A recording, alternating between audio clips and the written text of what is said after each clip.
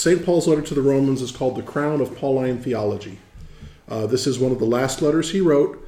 It is the distillation for him of a long, long time of theological reflection as a Jewish man who has come to Jesus Christ, who has seen his whole life kind of turned upside down. Remember when we did Acts of the Apostles, this is a Jewish man, a brilliant scholar who not only acknowledged, or I should say kind of authorized the death of St. Stephen, probably participated in it. He certainly was the authorizing agent. So there's this total conversion in his life. And that affects so much of what we see in Romans. Because Paul has to ask these questions. I've lived all my life as a Jewish person, as a Pharisee, following the law to the letter. And then I met Jesus Christ. And all of that just kind of went by the wayside because I saw the true righteousness that comes from knowing Jesus and start asking questions about what does it mean to be saved and how is one saved. And St. Paul's letter to the Romans is really the distillation of that. And we're going to get this tonight. My plan, if I shut up enough, is we're going to get through chapters 2, 3, and 4, which are, we're going to move tonight. This is really where Paul is the first of two parts in Romans, 2, 3, and 4, the second part being 9, 10, and 11, where he addresses the Jewish question. For those of you listening at home, I just did air quotes, the Jewish question.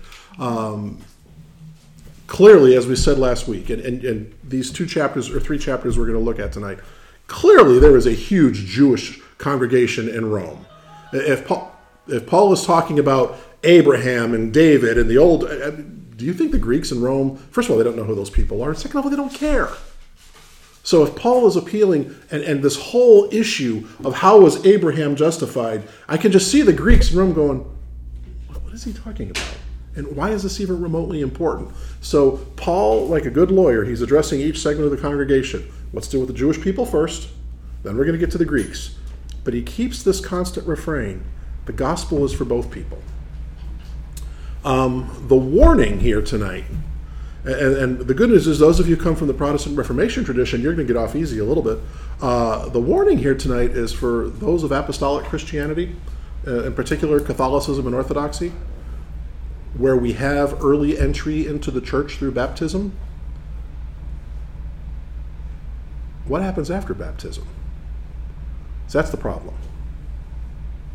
We're going to look at the law and what places circumcision, and the Jewish people were saying, well, I'm circumcised, I got everything covered, and Paul's saying, no, you really don't. How many times have we baptized you, still a priest, I did it for 17 years, we baptize people and then we don't see them again for 10 to 20 years. So the question becomes, what do we really think is happening here? And so I think sometimes when Paul is speaking to the Jewish audience, they might be speaking to us too. So let's jump in. Let's jump into the text. Romans chapter 2. Mark, can I ask you to jump in because you're closest to the microphone? Therefore thou art inexcusable, O man, whosoever thou art judged. For wherein thou judgest another, thou condemnest thyself. For thou that judgest doest the same things. But we are sure that the judgment of God is according to truth against them which commit such things. And thinkest thou this, O man, that judgest them which do such things, and doest the same, that thou shalt escape the judgment of God? Quickly, let's deal with this. He's not condemning any of the Jewish stuff yet. That comes later. What's he condemning here? Hypocrisy. You're judging these other people, and you're doing these things yourself. So, good lesson to all of us. Just keep focusing. There's that wonderful, as we're about to approach, those in the Orthodox tradition, we're about to approach Lent, that great prayer of St. Ephrem the Syrian that we theoretically say every night during Lent. Grant that I may see my own sins and not judge my brother. That's a good prayer to say every day or two. Mark, keep going. Or despisest thou the riches of his goodness and forbearance and long-suffering, not knowing that the goodness of God leadeth thee to repentance? That after thy hardness and impenitent heart treasures up unto thyself wrath against the day of wrath and revelation of the righteous judgment of God. All right. Let's talk a little bit about this idea of God's kindness and God's wrath. What is the purpose of God's kindness? Well, first of all, how is God's kindness revealed? Through repentance. There we go. Through Jesus Christ, leading us to repentance. And let's one of those overarching themes of love. And again, I get so, and I'm sure your preacher probably gets furious every now and then because I keep pounding this home. It's not all that laudable that we love God. What's amazing is that he loves us. It always starts with God's love for us. And that's the message of the gospel. God loves us. We tend to focus so much on what we need to do. Well, just focus on how much God has loved us, as poured out in the person of Jesus. Just as a side note, the other day I was flipping around, and it was very interesting on Saturday on PBS or XEL, one of those channels, that on Saturday afternoon, because I don't know what people were doing, they show old Billy Graham crusades. And I don't care what your religious persuasion is, one of the greatest ever. I mean, the man was just consistently holy and spiritual for, 60, 70 years. He was preaching on Zacchaeus, which, for those of us in the Orthodox tradition, was Sundays. I was like, wow, this is kind of cool. What was Billy Graham's constant message? God loves you, and so do I. God loves you. It's just that constant message. So God's kindness is poured out in the love of Jesus. Let's not forget the last part of verse 5. Read verse 5 again for us, Mark. But after thy hardness and impenitent heart treasures up unto thyself wrath against the day of wrath and revelation of the righteous judgment of God. Modern man is very uncomfortable with judgment. One of my favorite quotes from a modern theologian, I've shared this with you in the past, is Reinhold Niebuhr. And his famous quote, modern man wants God without wrath, bringing Christians without sin into a kingdom without judgment by a Christ without a cross. That's pretty darn brilliant. We're very uncomfortable with that because we're very uncomfortable with sin. We want to excuse it away. We want to pretend it's not there. These are realities. At some point, life is the letter Y. We have to choose. You either choose Jesus Christ or you choose not Jesus Christ. And then you live with the consequences of those decisions. And the beautiful thing about God is he gives us free will to do that. All right. On my left. Hey, Debbie, why don't you pick up in verse 9? I'm sorry, verse 6. Verse 6. Who will render to each one according to his deeds eternal life to those who by patient continuance in doing good seek for glory, honor, and immortality. But to those who are self-seeking and do not obey the truth, but obey unrighteousness, indignation and wrath, tribulation and anguish. All right, so there's two choices. You're either righteous or you're not. And the beautiful thing about God is the choice is yours. You can choose whatever path you want. Keep going. Chapter 2, verse 7. On every soul of man who does evil, of the Jew first and also of the Greek. But glory, honor, and peace to everyone who works what is good, to the Jew first and also to the Greek. For there is no partiality. All right, so while he's addressing a largely Jewish audience, what is Paul saying already? He hasn't elaborated this theologically, but what is he saying? The gospel's for everybody. Amen. All right, remember, you have the Jewish audience sitting there going, well, we're the chosen people. And Paul is saying, yeah, don't be so proud about being the chosen people because they're in too. And now we're going to get into how these, and when I say these, I mean the Greeks, how they're going to come in. Debbie, keep going, verse 12. For as many as have sinned without law will also perish without law, and as many as have sinned in the law will be judged by the law. For not the hearers of the law are just in the sight of God, but the doers of the law will be justified. Let's stop there because this is an important phrase. He's going to be doing something that Paul has done repeatedly in his letters. He's going to, attack is the wrong word, but let's use it anyway. He's going to attack his Jewish audience by saying, you're so proud of being Jews, you're not even good Jews. It's not the hearers of the law who are righteous, it's the doers of the law. So before he even gets to the part of what place to, and when hopefully at this point, when I say law, you know what I mean. He's talking about the Mosaic law. What would be the most important part of the Mosaic law for a Jewish person, especially a male? Hint, hint. Circumcision. I mean, if you're a male, you are circumcised. That's your entry into the covenanted people with Abraham, etc. That's good. Keeping kosher, all these different things that the Jewish people would do. Before he even gets to that part of addressing that in contrast to faith in Jesus, he's saying, you guys aren't even doing that. So before we take all this pride in our Jewishness, let's at least be good Jews. All right, keep going. For when Gentiles who do not have the law by nature do the things in the law, these, although not having the law, are a law to themselves, who show the work of the law written in their hearts, their conscience also bearing witness, and between themselves their thoughts, accusing or else excusing them in the day when God will judge the secrets of men by Jesus Christ. John Chrysostom has kind of a nice little spin on this. He goes, you notice Paul's delicacy. He's not throwing the law out, because if he had done that, what would his Jewish audience have done? Turn him right off. Yeah. So he hasn't. Paul knew what he was doing. He's lining up his argument. I keep saying Paul was a brilliant lawyer. He's lining up his argument in a very systematic way. Had he started out with this whole, it's faith in Jesus, not the law, every Jew in Rome would have said, we're done. This is not for us. He's praising the law. He's saying to the Jewish people, the law is good. You're just not keeping it.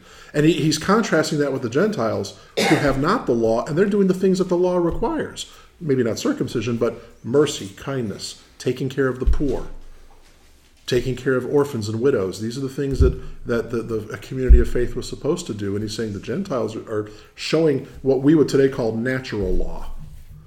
That they're by nature doing what the law requires. So he's very, very wisely not attacking the law yet. All right. Deborah, shall of you, you're a great leader. Nice and loud so the microphone picks you up.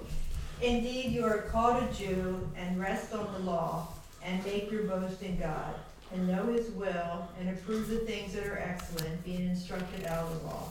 And are confident that you yourself are a guide to the blind. By the way, as he's going through this wonderful does anybody doubt that there's a hammer coming down the railroad? I mean, he's just proud. You're so proud. You're a guide to the blind. You're a this. If you've read Paul at all, you know what's coming. So keep going. A light to those who are in darkness, an instructor of the foolish, a teacher of babes, having the form of knowledge and truth in the law.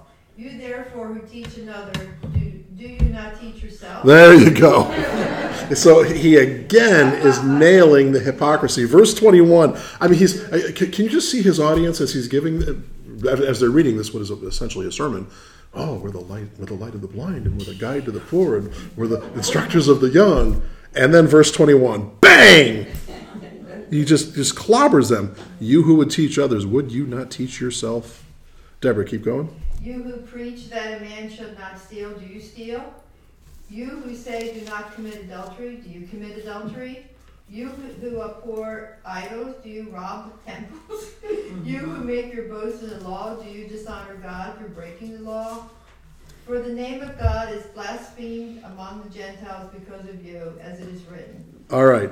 Again, so what he's really giving is this beautiful understanding of hypocrisy. You who are attacking all these things, you're doing them yourself. You who are putting your pride in the law, you're not even following the law. All right, keep going. For circumcision is indeed profitable if you keep the law, but if you are a breaker of the law, your circumcision has become uncircumcision. Now, we're going to go through this carefully. And Paul can be very, very clever at times. We're going to see this in particular when we get down to verse 29, where there's a wonderful pun that is completely lost in all of our translations today.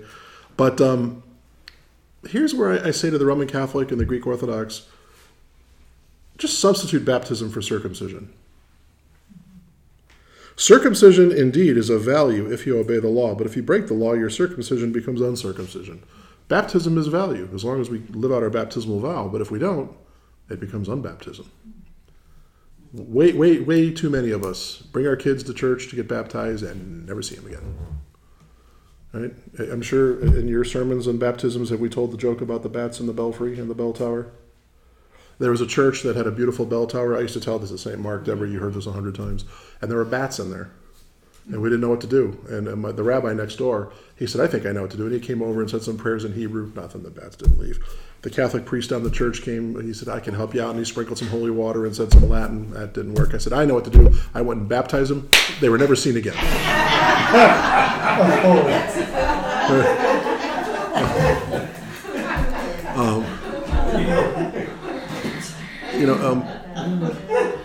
Well, and these are the realities. And so while we can sit here around Bible study and go, whoa, boy, what a misunderstanding of circumcision they had. Really? You who would teach others, would you not teach yourselves? Paul is speaking to the Orthodox Church today. We have our own people who take pride in the law. All right, Deborah, keep going. Therefore, if an uncircumcised man keeps the righteous requirements of the law, will not his uncircumcision be counted as circumcision? Did you catch that? And we're going to do this verse by verse because it really is, I think, a very clever argument. I'm going to read again. Verse 26, excuse me. And he's obviously speaking about a Gentile, a Greek. If a man who is uncircumcised is actually keeping the law, would not his uncircumcision be counted as circumcision? Is that not kind of a logical assumption? Well, here's philology or philosophical language issue. So the reverse is true. So what he's telling me is you guys are falling short. Yeah, You're missing the mark. yes, on all these things. So now he's going to do the reverse. If uncircumcision can become circumcision, does it not stand to follow that circumcision can become uncircumcision? He reverses the argument. And what answer do you have? Deborah, go ahead and read it. And will not the physically uncircumcised, if he fulfills the law, judge you, who even with your written code and circumcision are a transgressor of the law? For he is not a Jew who is one outwardly, nor is circumcision that which is outward in the flesh.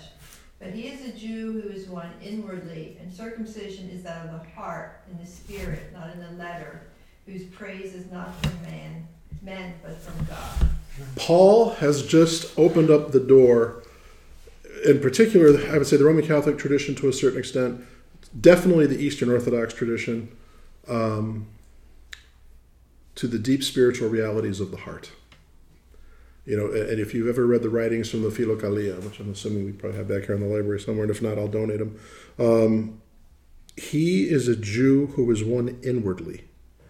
Real circumcision is a matter of the heart, spiritual, not literal.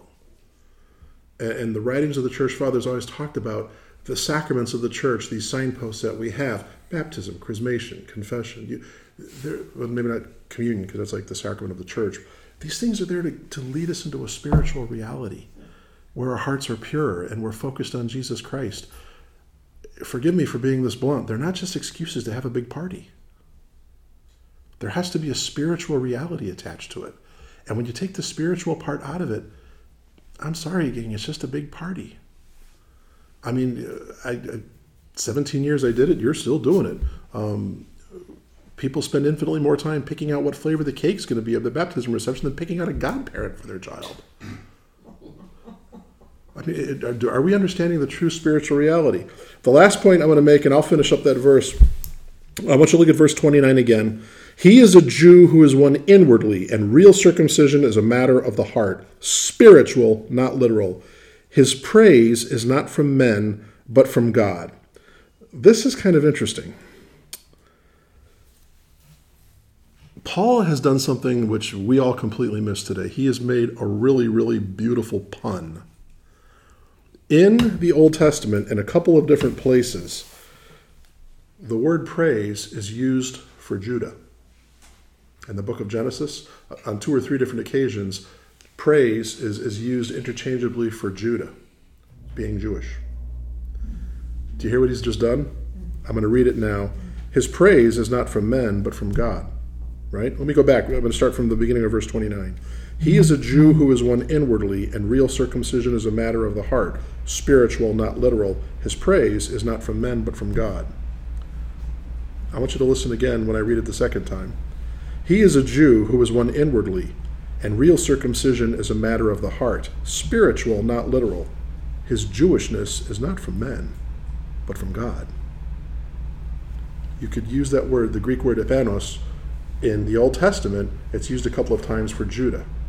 So not only is this person's praise from God, his Jewishness is from God, because he's doing it inwardly, the Jewishness of the heart.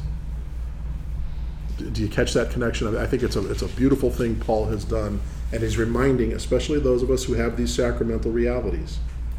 It's got to change the heart. I brought up Billy Graham earlier. For what it's worth, Billy Graham once, Billy Graham was an inveterate record keeper. 90% of the people who came forward during his crusades, during his 50, 60 years, 90%, that's 9 out of 10, were people who had been baptized into other faiths. But the baptism just never took.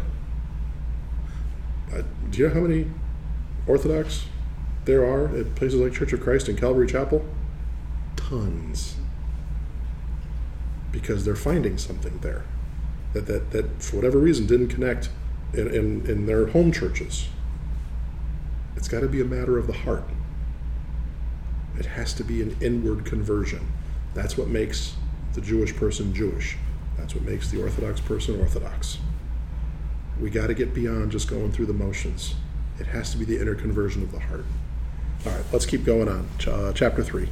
What advantage then has the Jew, and what is the profit of circumcision? Now, which is a great question. Having just kind of said, Doesn't matter. does it really matter? You've got this whole half of the Roman community, Jewish Christians, going, so what's the point of being Jewish in the first place? So Paul, like a good lawyer, is going to answer the question before they ask it. And charge them $100 an hour. I'm just kidding. Just easy, lawyers, easy. So what advantage has the Jew, or what is the value of circumcision? And he very wisely says, much, in every way. Because again, Sorry I'm late. good to see you again, my friend. How are you? For those of you listening, good friend just walked in. Again, as John Chrysostom pointed out earlier, had he not followed up with this kind of softening, he's losing his Jewish audience. Chapter 3. What value? Much, in every way. All right, Deborah, keep going.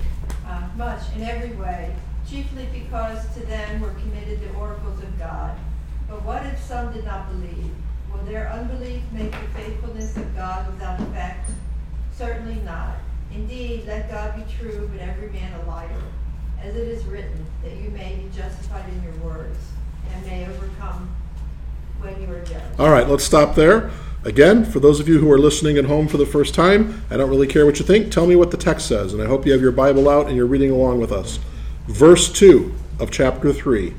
What value, then, is there in being Jewish? Much in every way. What's the first one? Just tell me what verse 2 says. Don't make something up. What does the text say? And Deborah, there you go, the oracles of God. And what does he mean by that? So we're all on the same page. Right after the Acts. The Old Testament, right? So certainly there's value in being Jewish. You have all these prophecies preparing you for Christ. I love the verb he chose. To begin with, Jews are entrusted with the oracles of God. Ladies and gentlemen, Angie, we're not excluding you. But yeah, no, because since you joined St. Mary's. Ladies and gentlemen of the Orthodox Church, and forgive me for using humor, but now I'm going to be serious. What will be our answer with what we have been entrusted? We of the Orthodox Church, we have the faith, we've got the liturgy, we've got the Bible, we've got the church fathers. These things are all great. I'm not at all diminishing them. What have we done with them? Think about what we have been entrusted with as followers of Jesus Christ in the Orthodox Church. St. Simeon, the new theologian, one of my favorite church fathers, 12th century mystic, talked about someone who has a Bible in their house and they never read it. They're like a man who has a treasure in a bag on his back. And he walks around with his treasure and he never opens it. And he doesn't even know what's in there. So because he never opens it and he never knows what's in there, he never enjoys it. He never enjoys the fruits of this treasure. He just carries his treasure around. He knows he has a treasure, and he says, "Do you see my treasure?" But he never opens it. It's the month of January. Father's blessing homes. You know, you put your 47-pound family Bible, King James Version, Words of Jesus in red on the coffee table when the priest comes to bless your home. You know, dust, cobwebs, you know. If the priest opens it up, bats fly out. You know, I every now and then, especially because I would bless 500-600 homes every year. St. Mark is a big parish, and you know, towards the end, you start getting a little cranky. And I would say to people, you know, if you really want to impress the priest, don't put the Bible out, read it. I've said these things to you in the past. They're important now. When this whole idea, and I want you to keep your eye on verse 2 and 3 as we're talking about this. To begin with, the Jews were entrusted with the oracles of God. Think about what we do with the Bible, the Gospels. We encrust it with gold and diamonds, and Father carries it in processions, and it's on the altar. We reverence it when we walk to church. You know the most important way to show reverence for the Bible? Read it. I'm pretty convinced. I can't go out on a limb here, and if I'm wrong, lightning will hit me on the way home. I think God would much rather have us read the Bible than put diamonds on it and gold and put it on the altar and kiss it. True. Infinitely more important for us to actually read it. True. So we've been entrusted with it. As Paul is speaking to the Romans, he's speaking to us. This is one of the reasons why we do Bible study. All right, Deborah, I'm sorry, but you're doing a great job. Keep going, verse 4. But if our unrighteousness demonstrates the I'm sorry, 5. righteousness of God, what shall we say? Is God unjust who inflicts wrath? I speak as a man. Certainly not, for then how will God judge the world? So what Paul is saying here, by the way, there apparently was kind of this mumbling, scandal rumoring going around Rome that Paul was preaching this idea that we need to go out and sin because sin shows the righteousness of God. And he's dealing with that, all right? If our wickedness serves to show the justice of God, what shall we say? That God is unjust to inflict wrath on us? And here again is that issue of wrath, that Reinhold Niebuhr quote. We of the contemporary world are so uncomfortable with a wrathful God. And I don't believe God is this angry, nasty guy waiting to zap us into hell. But the truth is there is going to come a day when we will be judged. We say it in the creed every Sunday. He will come again with glory to judge the living and the dead. Do you actually think about that? There will be a judgment. And if we have not chosen God, if we have chosen not God, he grants us that wish. So, Deborah, keep going. For if the truth of God has increased through my lie to his glory, why am I also still judged as a sinner? And why not say, let us do evil that good may come, as we are slanderously reported, and as some affirm that we say, their condemnation is just.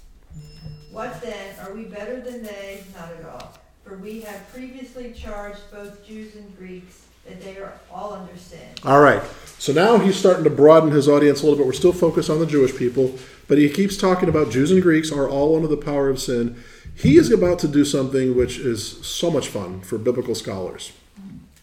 Paul is about to create what is called a charaz, which literally means a pearl necklace.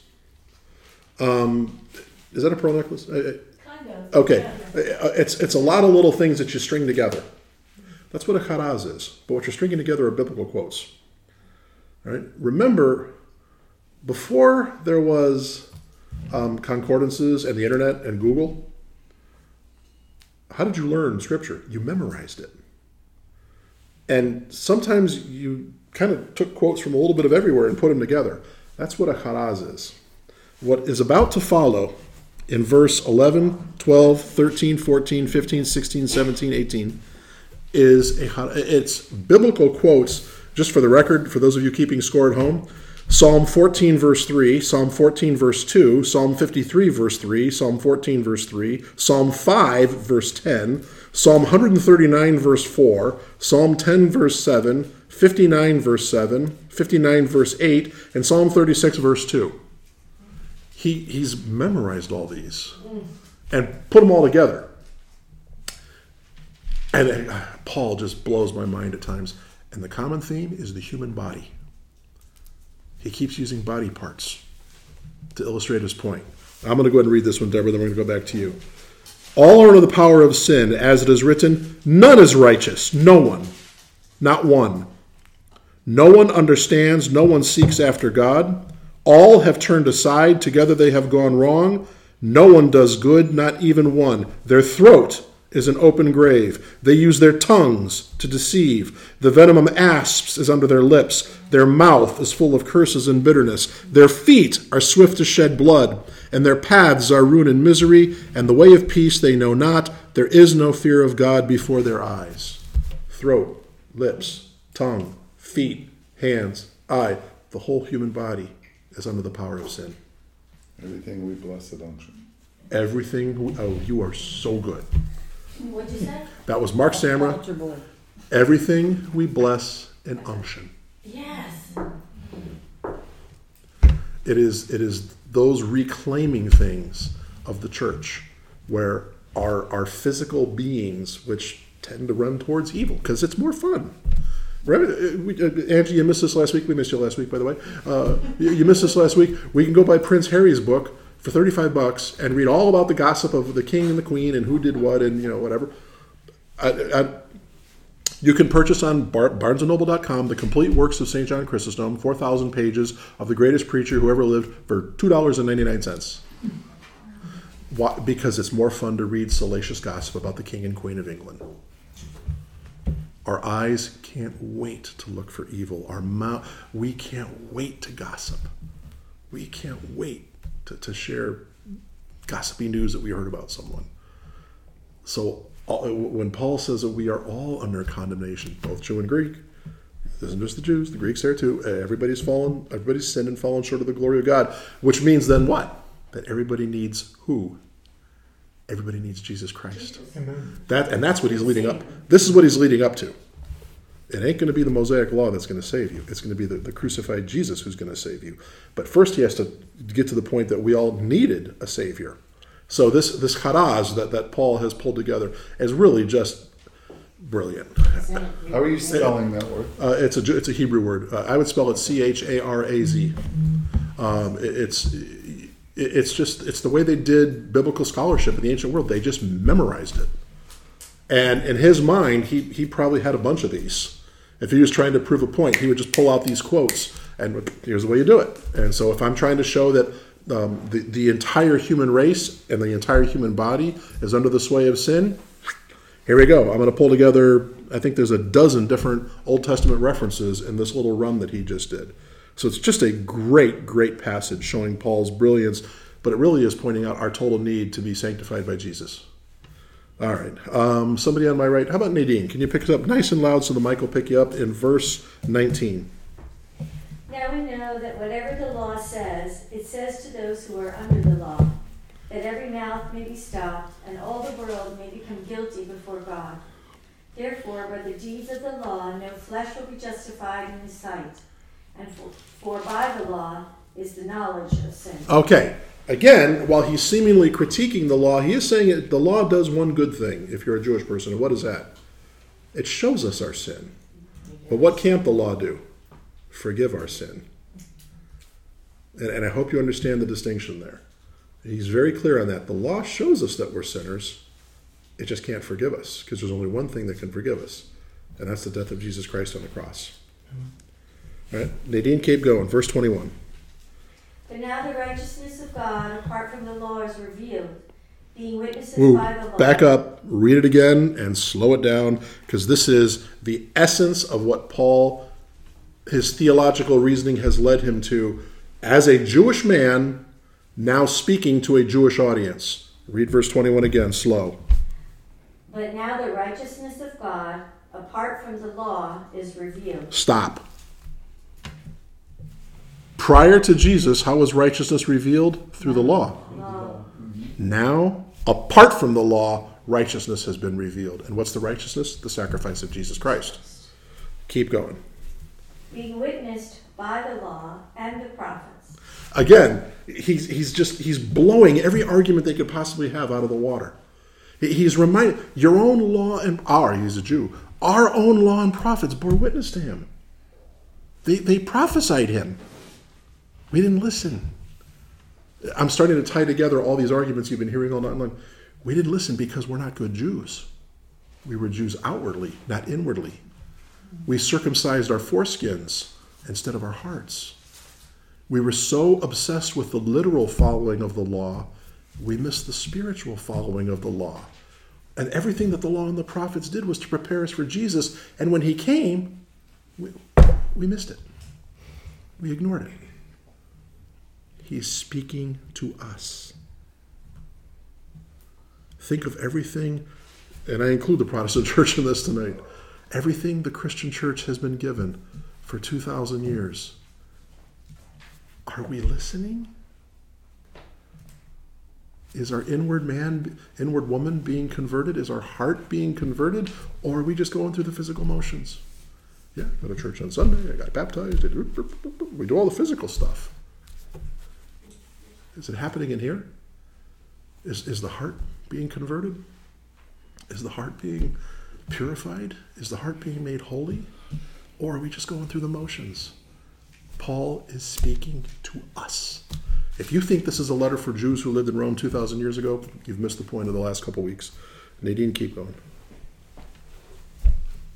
Even the righteousness of God, through faith in Jesus Christ, to all and on all who believe. Every sentence I have to stop you. So a righteousness has been revealed apart from the law. And what is that? The righteousness of God through faith in Jesus Christ. For All. faith in Christ for all. There's the gospel.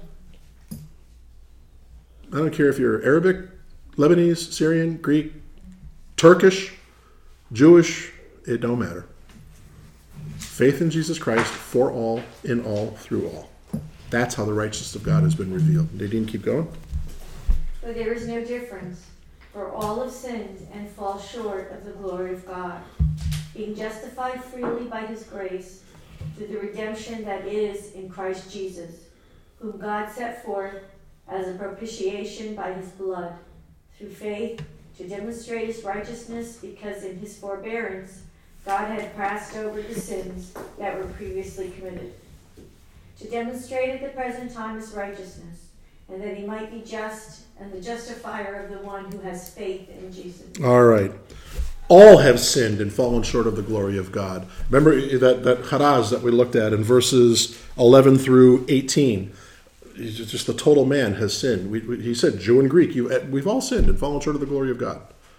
We say this every Sunday. I believe, O Lord, and I confess that you are truly the Christ who came into the world to save sinners, of whom I am the first. Or of whom I am the chief. I forget which translation we use here. Do you ever actually listen to those words?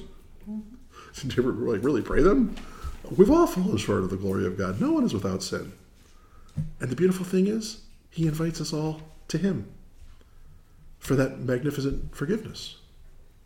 So Paul is laying the groundwork for the universality of the Christian message in a clear-cut way like he has never done before. That's why Romans is called the crown of Pauline theology. All right, on my left. Deborah, nice and loud for the microphone, please. Me. Yes. Okay. Is there another Debbie on my? There's a couple Deborahs. On my left. Okay, where am I starting from? Let's see, Verse 27. 27. And now he's returning to that theme that we've addressed a couple of times, because if you're a Jewish person reading this, well then what value is it to be Jewish? Keep going. Where is boasting then? It is excluded. By what law? Of works? No, but by the law of faith. Therefore, we conclude that a man is justified by faith apart from the deeds of the law. All right. Here I pull back a bit because, as I said to you last week, there is not one Orthodox theologian, father, and mother of the church who would ever say we are saved by doing works of mercy. And when Paul talks about we're not saved by works, he doesn't mean works of mercy, he means works of the law. But if you are saved, if you believe in Jesus Christ, it's lived out in a life. I hope we have time tonight because I want to get to a passage by St. John Chrysostom that's a little bit long, but it's just awesome, where he talks about the life after you've received grace and what that life is supposed to look like and what our behavior is supposed to be. And of course, John being St. John, he goes off on you're not taking care of the poor, but he really rips into envy and how we get really envious when one of our brothers gets praised. And it's just this beautiful Chrysostom passage. My point here being this. We of the Orthodox have never had the battle between faith and works that Martin Luther did. And here I am going to be tough on Luther and the Reformation tradition. Luther believed he had a sixth sense for reading St. Paul. What he did in this particular verse, he actually added a word to the German translation. For we hold that a man, I'm in verse 28, we hold that a man is justified by faith apart from the works of the law. He added the word alone.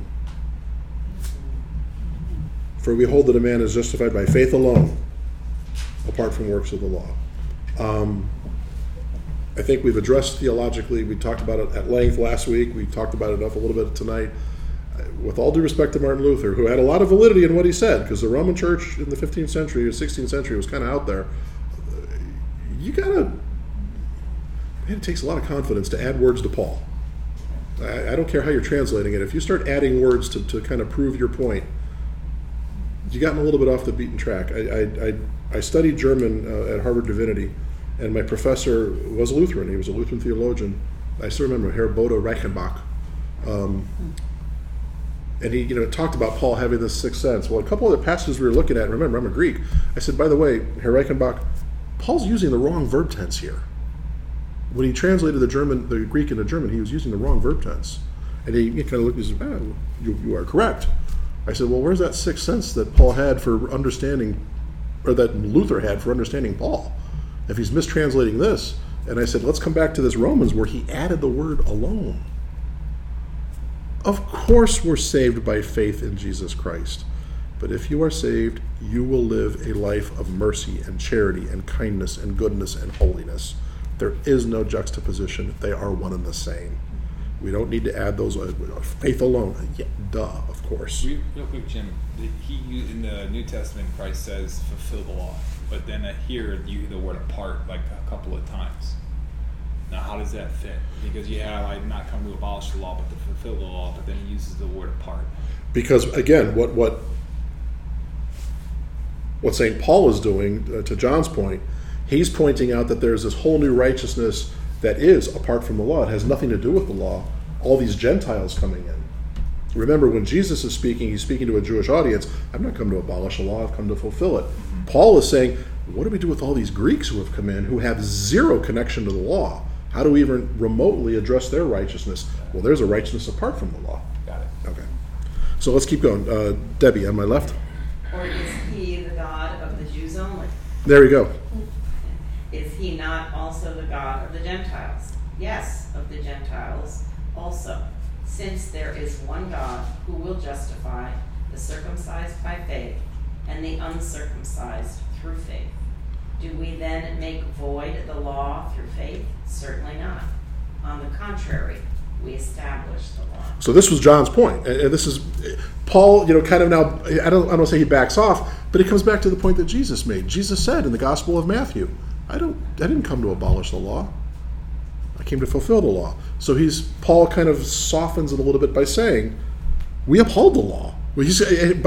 By having faith in Christ, we're actually upholding the Old Testament Mosaic law, because this is what the law was supposed to prepare us for. Right, so far, so good? We haven't lost anyone yet? All right. Let's throw it back to my right. Nadine, I'm going to ask you to pick up in chapter 4. Yeah, well, you're... I probably don't need to check this with your husband, but you have a loud voice. Thank you for the compliment. You have a teacher voice. What then shall we say that Abraham, our father, has found according to the flesh? For if Abraham was justified by works, he has something to boast about, but not before God. All right. So who is the Jew of Jews? Abraham. Abraham's the one with whom God forms the covenant. And before we even read St. Paul, let's very quickly, since Bible Bowl, is that what you call it? Bible Bowl is the book of Genesis. All right, let's remember, somebody give me the quick Reader's Digest version of Abraham. Why was Abraham the father of the nation? What did he do? What was he prepared to do? He was prepared to sacrifice his son. Remember, Abraham was an old man. And in his elderly years, he and Sarah had a child. And God said, sacrifice him to me. And Abraham was prepared to do that. And at the last minute, God said, no, here's a ram. Let's keep him alive. But because you were faithful, you were obedient, I'm going to make you the father of a great nation. Isn't he the one that lived to 175? Something like that, yeah. And then the covenant of circumcision is made through Abraham. Now remember what we just said. Abraham believed first. What did he show? Faith. And this is going to be Paul's argument. Before you get any works with Abraham, Abraham had faith. He was deemed righteous because of his faith, not his works. Mm-hmm. So Paul says he's had this whole argument in chapters 2 and 3 about the primacy of faith versus works, and these works are good. Okay, now let's get to the real hammer. You Jewish people who have been taking your pride in Abraham, even Abraham was justified by faith. Even Abraham was considered righteous before circumcision. This is mind-blowing to a Jewish person. Nadine, keep going. For what does the scripture say? Abraham believed God, and it was accounted to him for righteousness. Now to him who works, the wages are not counted as grace, but as debt. But to him who does not work, but believes on him who justifies the ungodly, his faith is accounted for righteousness, just as David also describes the blessedness of the man to whom God imputes righteousness apart from works. Blessed are those whose lawless deeds are forgiven and whose sins are covered. Blessed is the man to whom the Lord shall not impute sin. As a side note, he's talked about Abraham, then he brings up David, which of course a Jewish person would expect. I want you to just, those of you especially of the Orthodox tradition, verse 6, so also David pronounces a blessing upon the man to whom God reckons righteousness apart from works. Blessed are they whose iniquities are forgiven and whose sins are covered. When might we use that liturgically in the Orthodox Church? In baptisms. Right after the baby comes out of the water. Right after the baby comes out of the water, we sing that psalm. Justified by faith, not by works of the law. Blessed is a man whose sins are forgiven. All right? I'll read for a minute, Nadine. Is this blessing, verse 9, is this blessing pronounced only upon the circumcised or also upon the uncircumcised? Right? Because if the sins are only forgiven of the Jewish people, what's happened to all these Greeks? We say that faith was reckoned to Abraham as righteousness. How then was it reckoned to him? Was it before or after he had been circumcised? Well, we just answered that question. When was it? It was before. So Paul is destroying the whole argument that your righteousness comes through works of the law, i.e. circumcision. It was not after, but before he was circumcised. Verse 11. He received circumcision as a sign or seal of the righteousness which he had by faith while he was still uncircumcised. Now, do you see, especially the lawyers in the room, where's he going with this? Just like these Gentiles. You have to believe that in Rome, the Jewish and the Gentile Christians they were butting heads. As happened in Galatia, as happened in other parts of the Christian world in the first century. That the Jewish Christians, pardon? They didn't want the Gentiles. They didn't want them. First of all, they didn't think that, well, they're not really all there because they're not circumcised. They're not keeping kosher. How can they claim to be holy? They're not following the law. Do you see how Paul is leading the Jewish community down this path? I mean, this is brilliant. He's got them now looking at the primacy of faith, that Abraham was considered righteousness before circumcision, and that's how he was made. And if he did it, now I can just see Paul kind of looking at the whole Greek side of the room. What about them? That's where he's going with this. He received circumcision as a sign of the seal of righteousness which he had by faith while he was still uncircumcised. The purpose was to make him the father of all who believe without being circumcised. Who did he just make the children of Abraham? And the Gentiles. Listen again. Listen carefully to verse 11. He received circumcision as a sign or seal of the righteousness which he had by faith while he was still uncircumcised. Now, every Jew, Abraham is the father of the Jewish nation. Abraham is the father of the Jewish nation. Abraham is the father of the nation. The purpose was to make him the father of all who believe without being circumcised. He just made Abraham the father of the Greeks. Kind of just destroyed the whole Jewish premise. He destroyed the wall of partition between the two is what he did. Because Abraham is now the father of the Jewish and the Gentile people. He wasn't circumcised until he was 99 years old. He's a brave man, yes.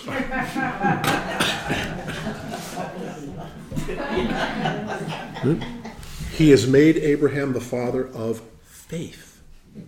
not works, not just the Jewish people. Abraham is the father of all who have faith through that covenant relationship. How far did all this spread out? Because obviously, This argument, no, that Abraham being the father of all. Yes. Oh, across the world.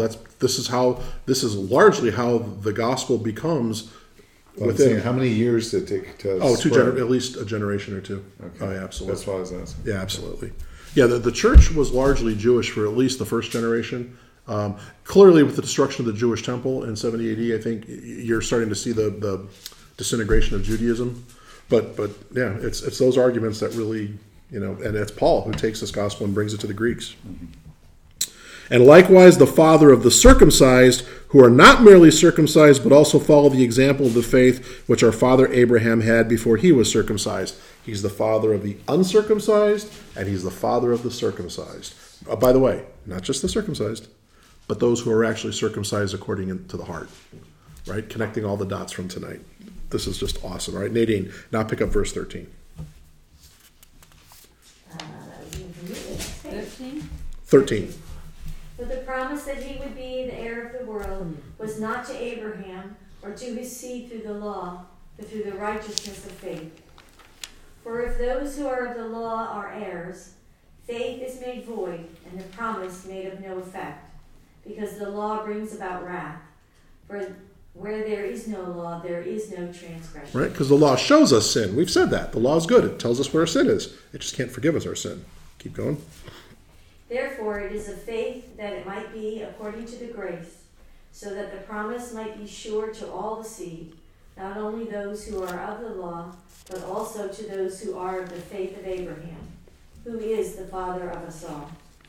As it is written, I have made you a father of many nations, in the presence of him whom he believed, God, who gives life to the dead and calls those things which do not exist as those they did. This is an important point here. Just as a side note, there's a lot of important points. Well, we got 15 minutes here. Number one, he's talking about the unity of the church. Abraham is now the father of all. You have to believe, understand, and certainly I believe, that in Rome, in Galatia, in all parts of the world, the Jewish Christians and the Roman Christians, the Jewish Christians and the Greek Christians, they're sitting on opposite sides of the table. They're meeting with different people. They're knocking heads. And Paul is trying to bring unity. And what he does to bring the unity, he puts us all under the father of Abraham. Abraham unites us all. He talks about this in the presence of God in whom he believed. I'm in verse 17. Who gives life to the dead and calls into existence the things that do not exist. As a side, so God does a couple of things. He resurrects the dead and he makes stuff. Saint Athanasius is going to elaborate on this 3 centuries later. Quote, others take the view expressed by Plato, that giant among the Greeks. There's Athanasius sucking up to the Greeks. He said that God made all things out of pre-existent and uncreated matter, just as a carpenter makes things only out of wood that already exists. That's what Plato taught. But those who hold this view do not realize that to deny that God is himself the cause of matter is to put a limitation on him. How could God be called maker if his ability to make depended on some other cause? Right? God doesn't need the stuff. He makes stuff. He creates from nothing. There's nothing before God. And he is the maker of all. He not only makes stuff, he resurrects stuff. He not only makes human beings, he raises us from the dead and gives us life. So good stuff happening here. Keep going. I think I'm at 18. Yeah. Who contrary to hope, in hope believed, so that he became the father of many nations, according to what was spoken. So shall your descendants be. And not being weak in faith, he did not consider his own body already dead, since he was about 100 years old. Good for you catching that he was 99 years old. And the deadness of Sarah's womb. He did not waver at the promise of God through unbelief, but was strengthened in faith, giving glory to God, and being fully convinced that what he had promised he was also able to perform. and therefore it was accounted to him for righteousness. All right, so for 3 chapters we've been talking about the law and Abraham and Jewish and now we're ready to roar in the next week, and I'll finish it off. Verse 23. But the words it was reckoned to him were written not for his sake, but for ours. It will be reckoned to us who believe in him that raised from the dead Jesus our Lord, who was put to death for our trespasses and raised for our justification. After 3 chapters of talking about what the law is not, in 1 verse he tells us what the law is. Read it again, verse 25. Actually, I'm going to back up to 24. It will be reckoned to us, meaning righteousness, who believe in him that raised from the dead Jesus our Lord, who was put to death for our trespasses and raised for our justification. The law can only show us that we're sinners. Only Jesus Christ can take away our sin. And now it sets the table for next week. Monday, by the way. Remember, we moved Bible study to Monday. I consider the next 4 chapters of St. Paul his most exquisite writing and some of the most incredible expressions of Christian gospel, the love of God for us in Jesus Christ and the forgiveness of our sins that you're ever going to read. So the next 2 weeks are going to be important. We'll do 2 chapters next Monday and 2 chapters after that.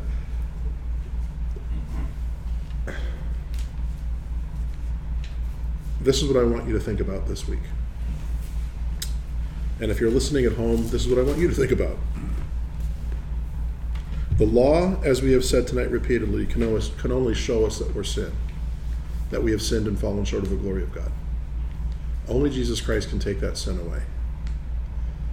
Every single one of us, whether you're listening at home or sitting here tonight, we've got holes in our heart. We've got pain, anxiety, guilt. Think of the things we do in the modern world to take away that. Drugs, alcohol, caffeine, shopping, sex, pornography, violence, mindless entertainment. Anything we can do to fill that void in our life. St. Augustine used to say there is a God-shaped space in the heart of man that is restless until it rests in him. There's only one thing that can ever fill our hearts. There's only one thing, there's only one person that can ever take away our sin. I'm not picking on substance abuse. People abuse drugs and alcohol because there's pain in their life and they want to numb themselves. Try Jesus. People become addicts to a number of things because they're trying to compensate for. Try Jesus. People tear themselves up with guilt for sins that were committed 20, 30, 40, 50 years ago. Try Jesus. One of the books that's kind of seminal to the Orthodox world is called The Way of the Pilgrim. And it's about a Russian pilgrim who discovers the Jesus prayer, which we'll talk more about that another time. But one of my favorite parts about it, the pilgrim meets a Russian army officer who was a drunk. And he was about to get kicked out of the army because of his alcoholism. And one night, he was going out to a bar to get drunk, and he knew that if he got drunk one more time, he'd be kicked out of the army. And as he was going out of his house to go to the bar, at the front door, there was a Bible there. And he picked it up, and he said, you know what, this is kind of interesting. And he started to read the Gospel of Matthew. And he read the whole Gospel. And by the time he finished, 3-4 hours, the bar was closed. And he thought, I didn't go out tonight and get drunk. The next night, it was, the sun goes down, he's a good Russian, he's going to head to the bar and drink vodka. The Bible's at the front door. He said, let me read the Gospel of Mark tonight. By the time he finished Mark, the bar was closed. He hadn't gone to the bar. He hadn't drunk. He started the practice of reading an entire Gospel every night. On the 5th Sunday of Lent, we commemorate St. Mary of Egypt. She talks about, for 17 years, being in the desert, and all she could think about was the drink and the music of Alexandria. She was an alcoholic. The early church didn't know what to call her. She said she would throw herself on the desert floor to get rid of this overwhelming desire she had for drink. All she could think about was the wine of Alexandria. She was an alcoholic. The early church didn't have a word for it. They didn't know what they were back then. When you read this year on the 5th Sunday of Lent, and hopefully read the life of St. Mary of Egypt, and read it through the eyes of substance abuse, oh yeah, it makes sense. Especially in her case, where she pretty much used her body as her ticket to sleep her way through Alexandria and across the ocean to Jerusalem. That's a whole other story. Think of the things we do to try and find peace. Just try Jesus. Just try Jesus. Paul uses peace a lot of times. He used it a few times tonight. The Jewish word shalom, peace. It's their greeting, hello, goodbye. But shalom really means peace. Peace doesn't mean quiet sleep. It doesn't mean the absence of activity. Shalom literally means the presence of God.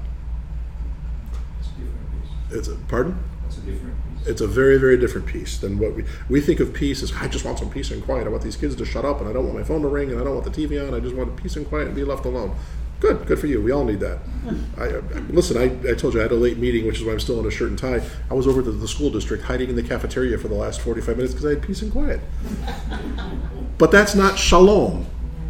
It's the inner peace. It's the inner peace.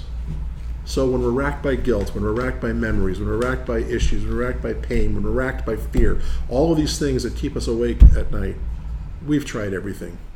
Maybe it's time we try Jesus Christ, because that is the only thing that can take away our sin. He is the only thing that can bring us shalom, peace. And with that, I say shalom. Good night. We'll see you next Monday. See, I am your rabbi. Reading.